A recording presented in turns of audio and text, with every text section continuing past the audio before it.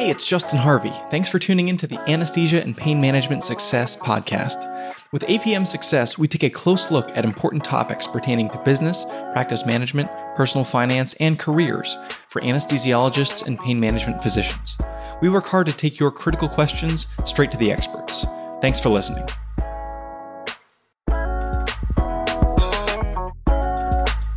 Hello, welcome to episode 144 of APM Success.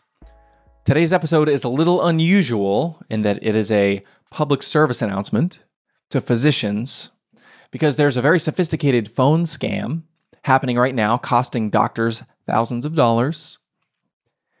I've seen this happen with 4 physicians that I know personally in Oregon, and it's highly possible that this is happening nationally, using a combination of publicly available information and other data that's probably maybe in the dark web or something. And I wanted to alert listeners to this because it is effective and it is, it's depressing to me. And few things get me more fired up than doctors being taken advantage of while they're busy being doctors. So I wanted to put the word out. Hopefully you can tell your friends about this before they get taken advantage of. So here's what has happened based on the accounts that I've heard. Scammers that are on the phone sounding very trustworthy and reputable are using publicly available information to essentially verify their identity and extract thousands of dollars from doctors. Scammers will call your phone using a spoofed number, meaning it's mapped to another phone number that isn't the actual source. In the cases with which I'm familiar, it's mapped to a local police department. So you look at your phone, the caller ID says Multnomah County Sheriff's Office, for example. The person on the phone will introduce themselves as a detective. This is Detective Stephen Jenkins down at the Sheriff's Department. The conversation is framed very officially.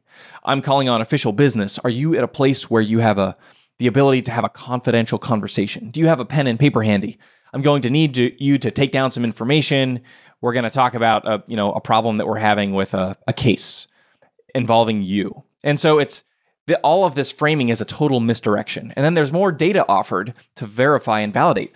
Am I correct that you went to XYZ med school, that you recently completed residency, and that you're a licensed physician in the state of Oregon? Again, some publicly available data and others that are probably coming from a database on the dark web. I've been trying to get a hold of you. You're being held in contempt of court for a case where you were supposed to testify as an expert witness. You haven't shown up. We've sent multiple, notices through the mail, and we haven't received any response. There was a case. Here's the docket number. Can you take down this number? Here was the subpoena number. Can you take down this number? Fines of, $5,000 plus additional penalties of $3,112 are currently accrued to your account. Were you aware of this? And again, it's this very rapid fire, high pressure, official sounding. And again, a lot of this is just totally made up BS, but it's designed to put you on the defensive, to keep you from thinking rationally, and ultimately to take advantage of you. And if you try to hang up or say, oh, I don't know about this, they say, listen, we're not joking around, Google this number, Google my name. And again, they offer this social proof, you can find me on the internet, I'm a real person. But really, they have just scraped this data from the internet, and then they're using it. So again, it's very sophisticated, it's very nefarious. And further, to put more pressure on the physician on the phone, if you don't comply, we're going to notify the medical board. We're coming after your license. We've already had 3 physicians this week who, have had a similar penalty, and they've lost their life. It's lots of, they understand the system. They know how valuable it is for a physician to not have, for example, the medical board notified that you're held in contempt of court. And then eventually the conversation will wind its way all the way around to, okay, you owe us this $8,112. We don't have a debit card on file for you. Credit cards are not accepted. You can either, they give you a couple options, all of which are bad, or you can use, cash cards. Do you have any cash cards around? Which would be, a gift card or a preloaded Visa card with a number on it, a credit card number essentially that you can use for purchases. Of course, most people don't have these, so the next option, the next logical step is, well, you better go get some. You better go get $8,000 worth of essentially gift cards, and then give us the number in order to bring your account, down to zero so that we don't take your license to be a physician. Very high pressure, very distressing. As I was hearing, friends recount this scheme, it was depressing and really infuriating, to be fully honest. And it's particularly troubling because, again, the phone number, if you Google the number, if you Google the police name, you can find these are real people out there that these scammers have are posing as in order to make this sound legitimate. When I talked to a friend who was going through this and was being called and scammed and who was very close to relinquishing thousands of dollars, but thankfully did not, she actually hung up and called, and really smartly called the police department back.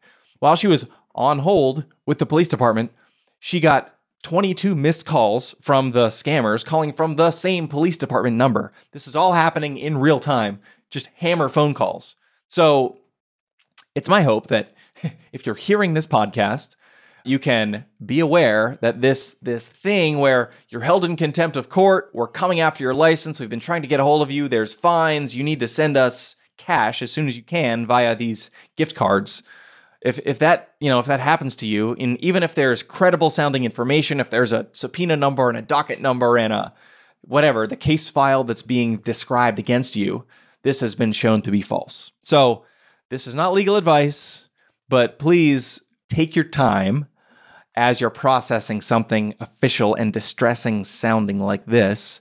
And whatever you do, don't send cash cards to someone over the phone who sounds official in order to close out fines levied against you because of this contempt of court accusation. So thank you for taking the time to listen to this podcast. Please send it to a friend or just let your physician peers know that this is happening. This is just, again, so distressing.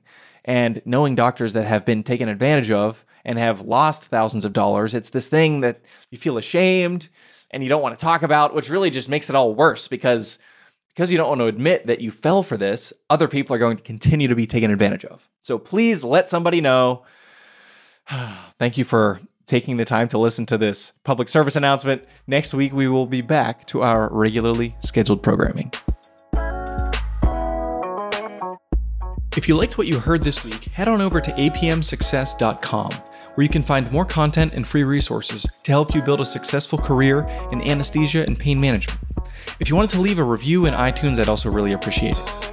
Thanks for using some of your valuable time to join me today on APM Success.